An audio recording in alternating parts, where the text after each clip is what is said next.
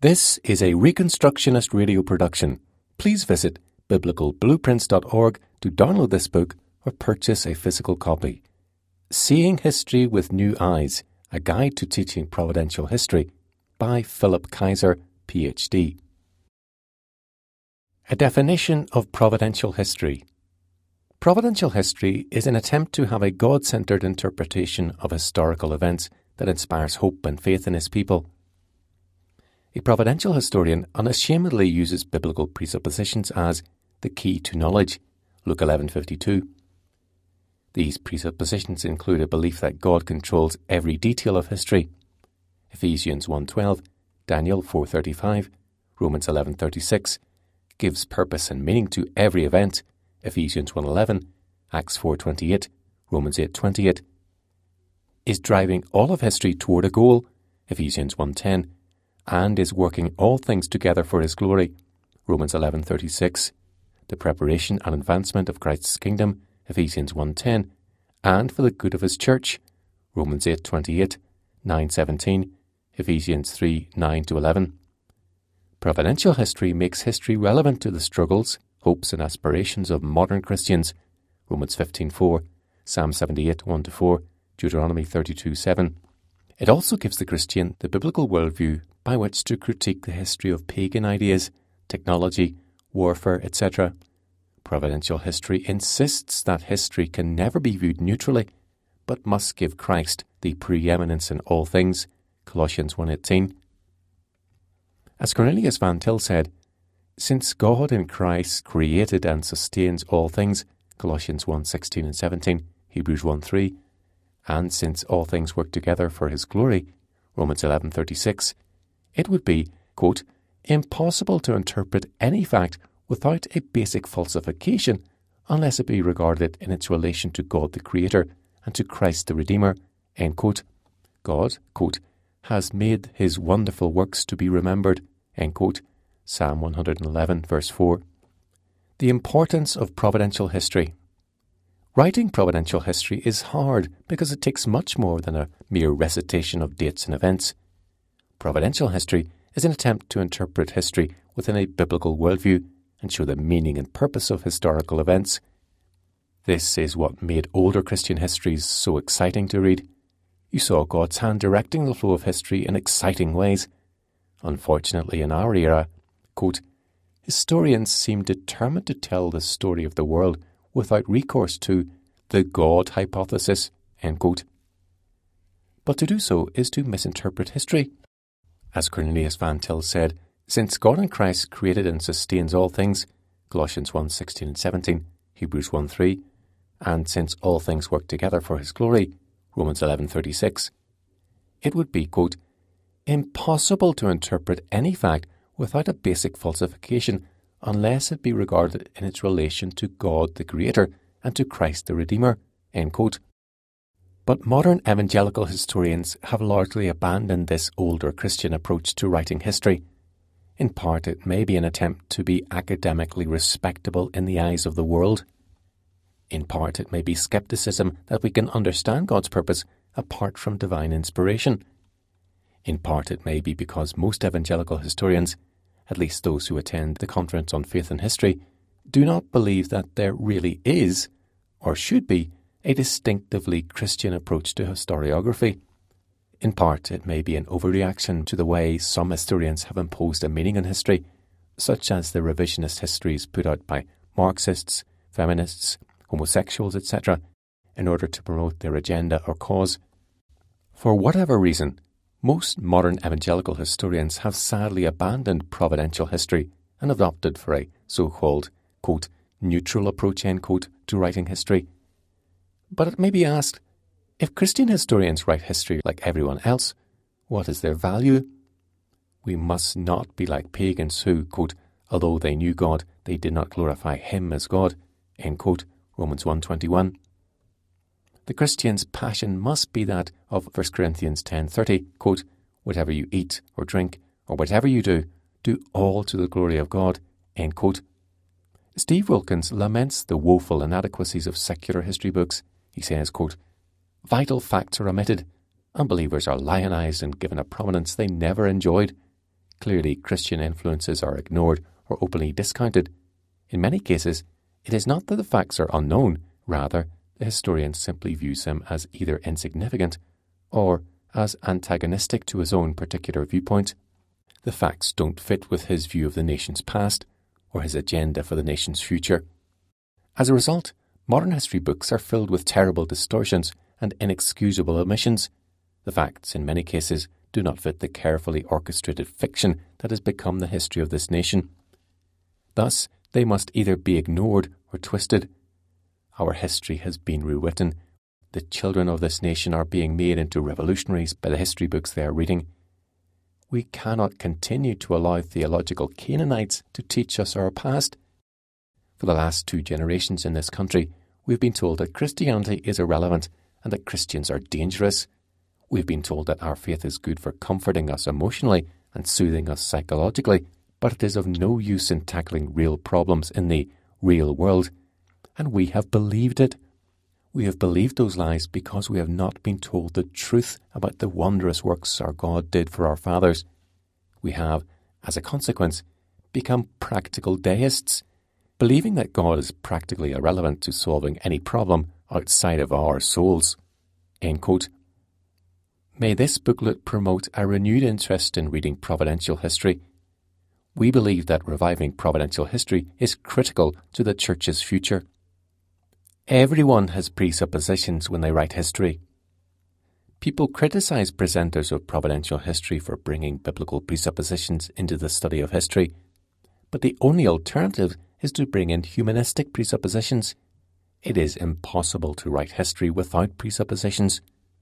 For that matter, it is impossible to think about any subject without presuppositions. Another way of saying this is that history cannot stand alone.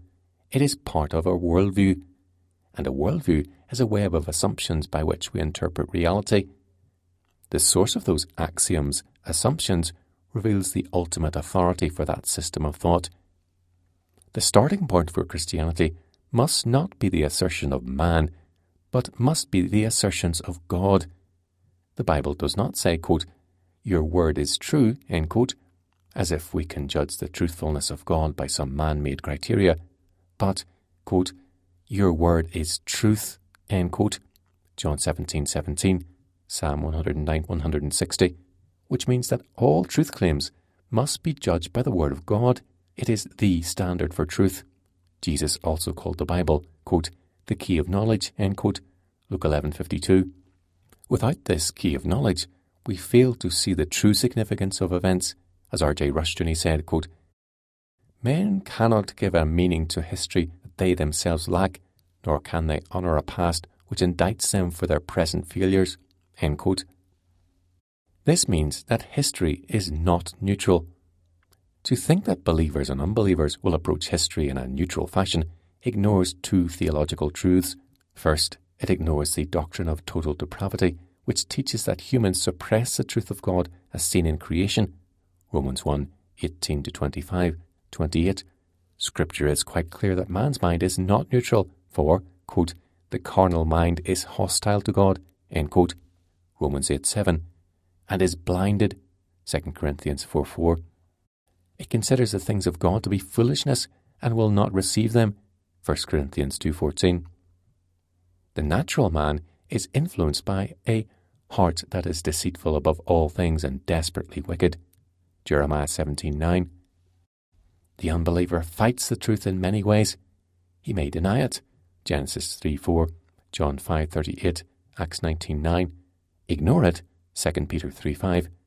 Psychologically repress it, Romans 1:18-28, 2:3. Acknowledge the truth with the lips, but deny it by conduct, Matthew 23:2 following. Put the truth into a misleading context, Genesis 3:5, 12, 13, Matthew 4:6. Or use the truth to oppose God, Romans 1:32. Even those who seek to be as objective as possible cannot avoid the influence of their depraved hearts. Second, the Bible says that believers may not be neutral, Matthew 12:30. Instead, they must give Christ the preeminence in all things, Colossians 1:18.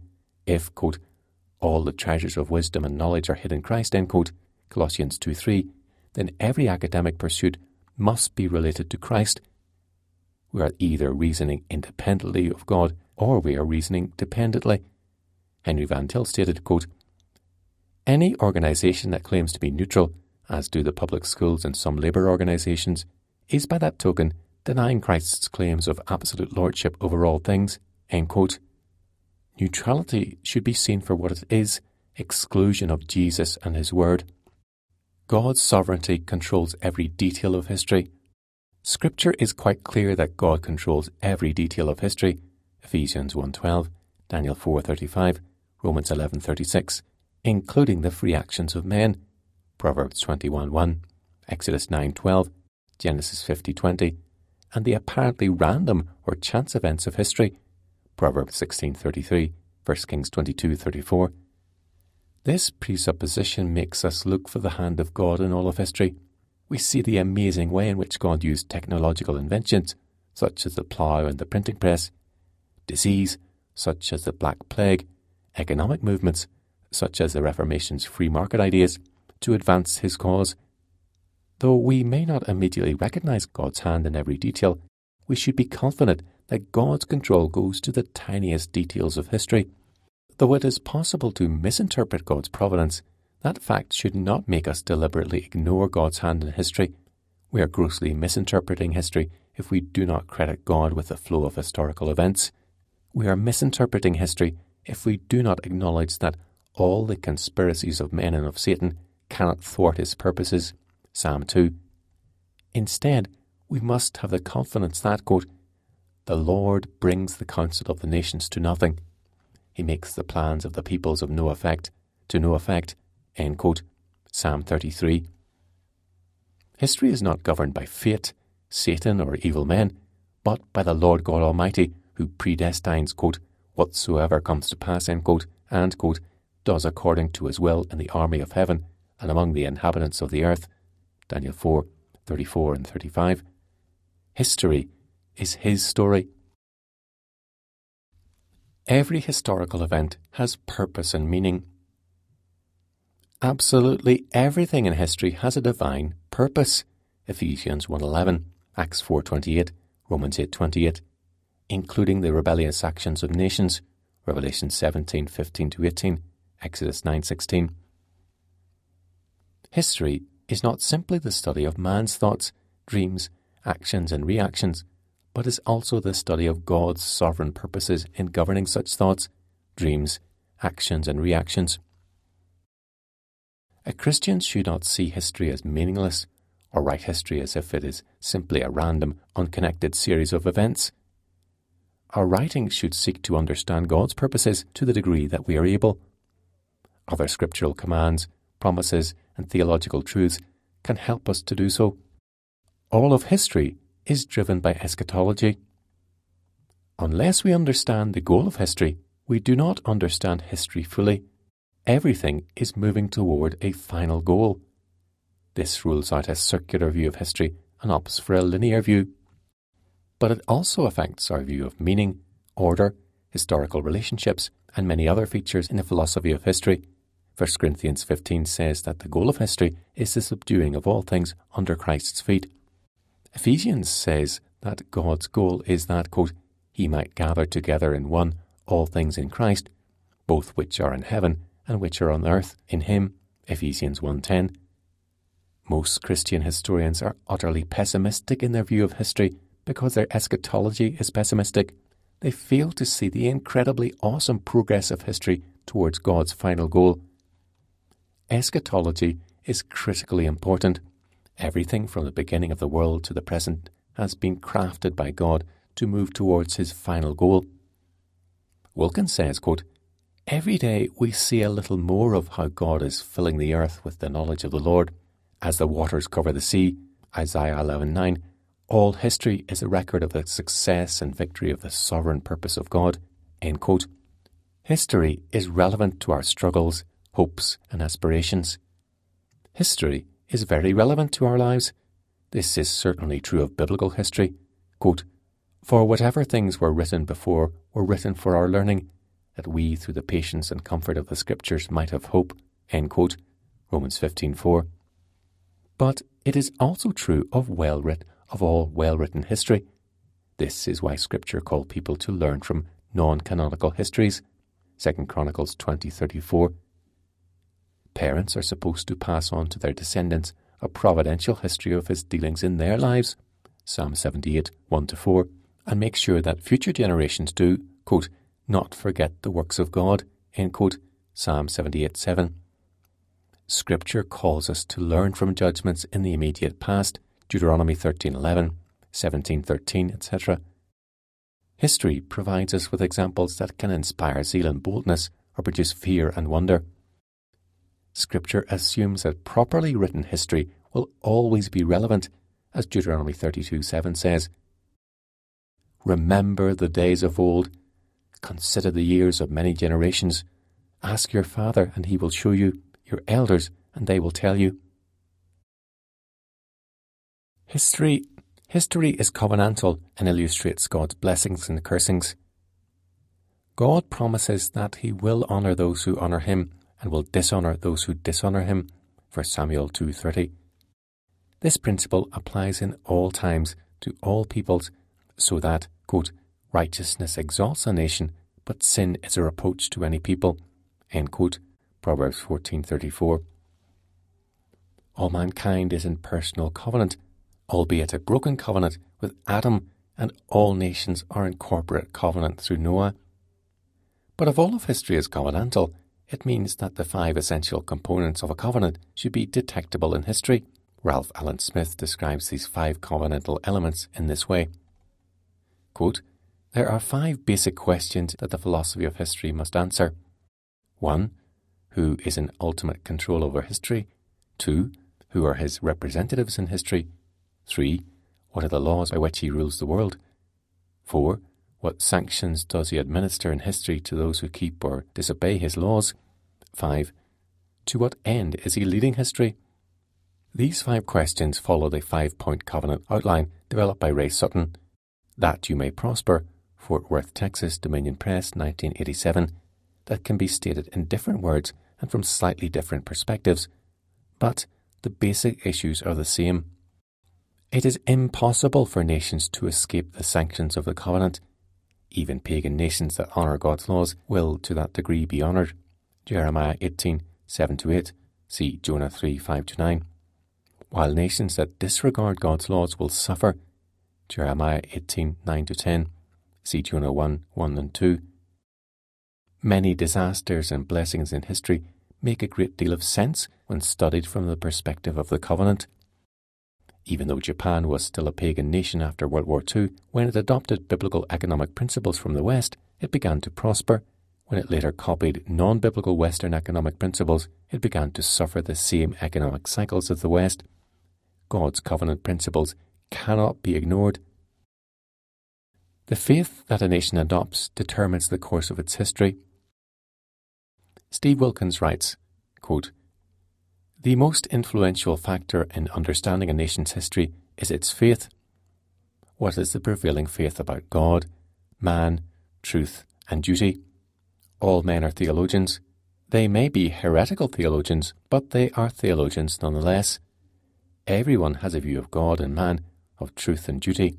Nations, therefore, have predominant theologies which determine their economics, politics, commerce, ethics, traditions, laws, and all else.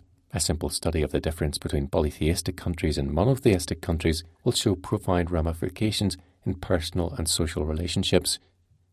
For example, polytheism destroys any vision for science because there is no one God who gives laws of physics, laws of morality, or any other laws, such as laws of logic.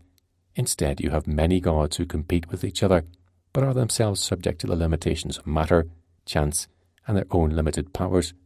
Stanley White says, quote, some have pondered why the ancients never created a formal science. The answer lies in the fact that polytheism is not compatible with science. The ancients, such as Aristotle, viewed the world as a series of unrelated events. They did not see an overall pattern in nature or the universe, end quote. They could not see a pattern because for them there was no one God from whom all things came into existence. Furthermore, In polytheism, the gods are vying with each other for your affection and attention. That immediately means that there are no absolutes for morality in such a polytheistic culture. A person would have to ask, which god's morality do I follow? Such a culture tends towards pluralism, where this is right for you and something opposite is right for me. Pluralism is gaining momentum in America because America is fast becoming a polytheistic nation where all gods are equally honoured. Polytheism also affects your view of history. Since polytheism does not believe that one god predestinates the future or controls history, polytheists are sceptical that history can have any meaning. There are many other implications of one's faith. Because Christians see unity and diversity within the Trinity as being equally important, there is a corresponding tendency to see balance of unity and diversity in culture. Unitarian countries like Saudi Arabia have tended to err strongly in the direction of imposing unity, and polytheistic cultures have tended to err in the direction of imposing diversity. In contrast, the most free countries in the world have been Protestant Christian. Christian nations have historically been the least racist, the least class-conscious, and the most prosperous. Both polytheism and monotheism tend toward tyrannically controlling governments. As one columnist worded it, quote, Unitarian religion leads to a desire to control both public behaviour and private thoughts, while polytheism, when resorting to violence, seeks control over the public sphere only. End quote. Another author says, whereas in polytheism, the rivalry between the gods makes the ascendancy of one god impossible, monotheism leads to an inescapable logic of universal power.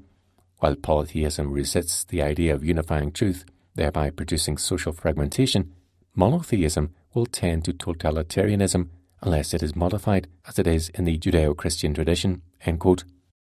For some fascinating discussions of the impact of the Christian creeds upon the West, read R.J. Rushdoony, The Foundations of Social Order, Studies in the Creeds and Councils of the Early Church, Douglas Kelly, The Emergence of Liberty in the Modern World, The Influence of Calvin on the Five Governments from the 16th through 18th centuries, Philip Kaiser, The Doctrine of the Trinity and its Practical Implications for Life.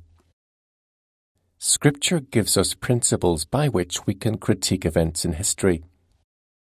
One of the purposes of providential history is to judge historical events by the standard of the Bible. God's Word is the only infallible interpreter of reality, and the principles of Scripture are the key of knowledge, Luke 11:52. If we are to discover truth, it must be measured against the standard of truth, the Bible, John 17:17. Thus, we shouldn't analyse the Aztecs dispassionately, but should critique their bloodthirsty culture with a biblical standard. Far from being a highly advanced civilization, the Scripture would see it as demonic culture. Certainly, as men and women created in the image of God, they had achieved some technological feats, but there was good reason why all the natives sided with Cortés against their oppressors. We shouldn't consider ancient Egyptian medical practices as simply primitive. Scripture ascribes moral and religious overtones to the medical issues that plagued the land. Exodus 15:26, Deuteronomy 7:15, 28:60. When studying the history of economics, the history of business, or the history of human thought, it is necessary to interact with the flow of these events through biblical eyes. Why have Calvinistic countries been the most free market? Why has every Roman Catholic country gravitated towards centralism in civics and socialism in economic practice? The ideas of these different theologies have consequences in social theory. When writing history, Christians must learn to interact with all events within the worldview of the Bible. This way, we can learn godly lessons from even pagan history. Some ideas for developing providential history. When all of the presuppositions we have listed are taken into account, it becomes clear that there are many different ways of writing providential history. For example, if one wanted to write about Antiochus Epiphanes, the Greek tyrant who lived from 215 to 164 BC, one could do any of the following and still make it a providential history. How God used a tyrant to revive Israel. Antiochus, God's instrument of judgment. Antiochus, the bitter fruits of Greek rebellion against God. Antiochus, the relationship between his false religion and his political theory and/or economics, art, sexual practices, family, technology, science, etc. How God restrained a petty tyrant with humanistic checks and balances. Antiochus and the spread of Judaism throughout the world. Greek disintegration and the growth of Rome, its significance. The impact of Antiochus on New Testament Judaism. The impact of persecution on Judaism. One could write a providential history of BC China, even though it was not directly connected with biblical history. The principle of God's Word applied to all of life. Some examples.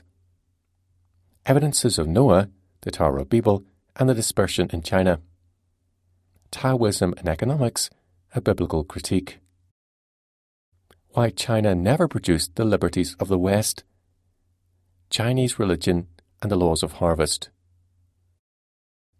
4,000 years of covenantal judgment in China. God's providential preparation of China for the gospel. The consequences of Buddhism in Chinese culture. Confucianism, form of godliness but denying the power thereof.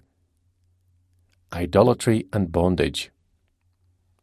The Chinese view of history versus the biblical view. Fitting Chinese history into biblical history. Problems and solutions. Limited sovereignty and the problem of nationalism. If you re-examine the presuppositions listed above, you will see numerous ideas for writing providential history. It can cover the history of ideas, technology, religions, business, political ideology, and many other ideas, but always from a biblical perspective and with a confidence in God's control and direction. A study of the history of wars could analyse not only the causes and outcomes of wars and what we can learn from that, but could also critique wars within the framework of a just war philosophy. The history could also show how God used wars to advance his overall purposes in history. It could show the impact of religion on war strategies, handling of prisoners, etc. Notice a common thread to these ideas. History, properly treated, is about analysis of causes or effects or ramifications or purposes according to biblical presuppositions, not simply the recounting of events or, worse yet, analysis according to non-biblical presuppositions. Also, any single work in providential history doesn't have to cover all aspects of historical analysis. Pick one or two rather than trying to cover it all. A checklist of things to make your history providential. Have you shown how the ideologies of time impacted this piece of history? Keep in mind that ideas have consequences. Examples. The impact of Calvinistic theology on the formation of the American system. Total depravity led to distrust of human nature, which led to a distrust of both democracy and dictatorship. God's sovereignty led to the formulation of limited sovereignty that was delegated, enumerated, and specified, etc. How Christianity resolves the tension of the one and the many through the doctrine of the Trinity, and imbalances result from other theologies. This impacts answers to questions of centralization versus decentralization, individual versus group, private goods versus public interests, etc. Why polytheism can never produce a university, can never sustain rigorous scientific questioning, and can never justify a universal ethic. Have you self-consciously sought to implement the presupposition listed in this booklet? Have you shown how this piece of history has purpose and direction and fits into the overall flow of history? Does your presentation demonstrate the personal hand of God, or is it an impersonal narration of natural causes and effects? Does your presentation connect in some way with God's history of redemption and provision for sin? Does your analysis of pagan history show the bitter fruits of independence, double-mindedness, suppression of truth, idolatry, etc.? Does your analysis of pagan history show how they could not survive for very long without operating on borrowed capital? Do you show how even the borrowed capital is distorted and leads to bitter fruit? Sovereignty is an inescapable thought, but when men substitute the sovereignty of man, nature, or the state for that of God, it leads to tyranny. Infallibility is an inescapable thought, But when men deny the infallibility of Scripture, some man or institution begins to be treated as infallible. Manzini, mid-19th century Italian revolutionary, believed in the infallibility of the people. Quote, "We believe in the infallibility of the people, but we put no trust in men. The mass can never err." End quote. Others believed in the divine right of kings. Others believed in the infallibility of an elite. Some today believe in the infallibility of science. Salvation is an inescapable concept, but if God's salvation is rejected or not known, men will opt for salvation by science, by state intervention, or by some other means. Recognizing this in history opens up our ability to interpret it in ways that are meaningful to the present. Law is inescapable, but when man is the maker of law, liberties are eroded. Many of the foundations for biblical culture are borrowed and then distorted in pagan cultures. Family, government, justice, covenant, community, individual initiative, etc., etc. Understanding the inescapable concepts helps us to analyze strange movements in history. Have you used biblical criteria to judge a historical event? Is it explicit so that the reader can learn how to critique life biblically? It may be helpful to explicitly state your criteria and then proceed with your analysis based on that criteria. That way the reader can apply those criteria to future situations they encounter. Have you given lessons that can be learned from this historical event? Have you clearly shown your viewers a glimpse of the sovereignty of God in history, whether pagan or Christian history, or shown the bitter fruits that flow from denying the sovereignty of God? People should come away with a sense of awe at God's working. Where do I go from here? Keep in mind that these are general guidelines to aid you, not legalistic mandates for writing history. It would be rare to find every point in this checklist fulfilled in one presentation of history. Some subjects of history lend themselves to highlighting certain principles more than others. Some presentations will need to be so brief that it will be impossible to meet most of the points in this checklist. However, if you meet one or more of them, it is likely that you are well on your way to writing providential history in a way that will be meaningful to others. Have fun and experiment. Watch how others give history presentations. Be prepared to get better from year to year. Don't be afraid of failure. As NBA coach Rick Pitino once said, "Failure is good. It's fertilizer. Everything I've learned about coaching, I've learned from making mistakes." We can't improve if we don't step out and try. The best advice that I can give is to read the masters of providential history like Steve Wilkins, R.J. Rushtoney, Ian Murray, Stephen McDowell, Mark A. Beliles, Douglas F. Kelly, Peter Marshall, David Manuel, Gary DeMar, Gary Amos, Diana Waring, Paul Jelly, Doug Phillips, John Idesmore, Marshall Foster, Joe Moorcraft, George Grant, and William Potter. Read older Christian histories, listen to CDs from conferences on providential history, but don't get intimidated. Providential history makes history come alive. In conclusion, let me give Steve Wilkins' exhortation.